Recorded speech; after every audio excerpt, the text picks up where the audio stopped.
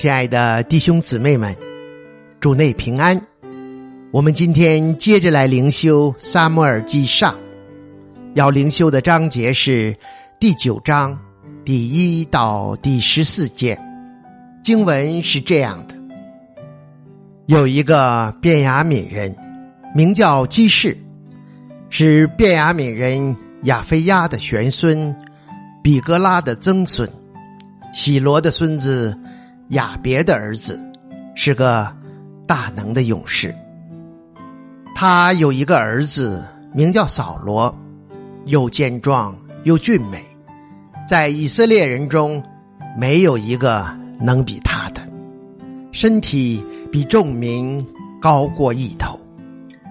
扫罗的父亲基士丢了几头驴，他就吩咐儿子扫罗说：你带一个仆人去寻找驴。扫罗就走过以法莲山地，又过沙利沙地，都没有找着；又过沙林地，驴也不在那里；又过便雅悯地，还没有找着。到了苏弗地，扫罗对跟随他的仆人说：我们不如回去，恐怕我父亲不为驴挂心，反为我们担忧。仆人说：这城里有一位神人，是众人所尊重的，凡他所说的全都应验，我们不如往他那里去，或者他能将我们当走的路指示我们。扫罗对仆人说：我们要去，有什么可以送那人呢？我们囊中的食物都吃尽了，也没有礼物可以送那神人，我们还有什么没有？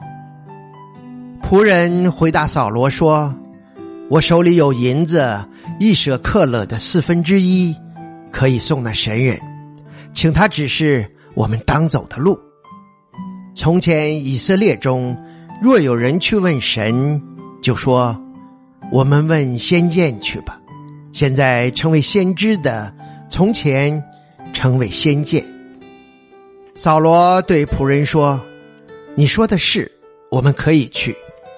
于是他们往神人所住的城里去了。他们上坡要进城，就遇见几个少年女子出来打水，问他们说：先见在这里没有？女子回答说：在这里，他在你们前面，快去吧，他今日正到城里，因为今日百姓要在丘坛献祭，在他还没有上丘坛吃祭物之先，你们一进城必遇见他，因他未到，百姓不能吃，必等他先筑祭，然后请的客才吃。现在你们上去，这时候必遇见他。二人就上去，将进城的时候，撒母耳正迎着他们来，要上丘坛去。这就是我们今天灵修的经文。接着这段经文，我们今天要思想的主题是良好的人品。以色列百姓厌弃神，要撒母耳立一个王，像列国一样。神依从他们，为他们挑选了一位合人心意的王，就是扫罗。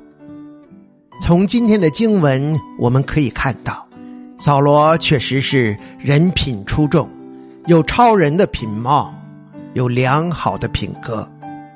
他健壮俊美，在以色列人中没有一个能比他的，身体比众民高过一头。他孝敬听从父亲，为了找失去的驴，忠心勤快地走了又走，找了又找。在外时间长了，他也担心父亲挂念他们。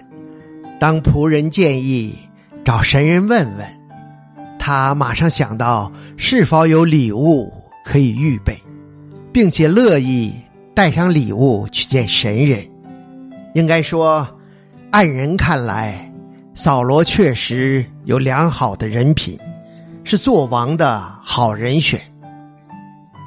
对良好人品的人，神也给机会让你发展，让你升高。从扫罗偶然遇见少女，到告诉他必然遇见神人，再到诚然遇到撒母耳，我们可以看到神的恩待，给他机会让他成为以色列王。扫罗热心忠心服侍自己的父亲，神也寻找他，让他有机会做王，服侍天上的神。从这段对扫罗非常正面客观的描述，也让我们看到神是公平的神。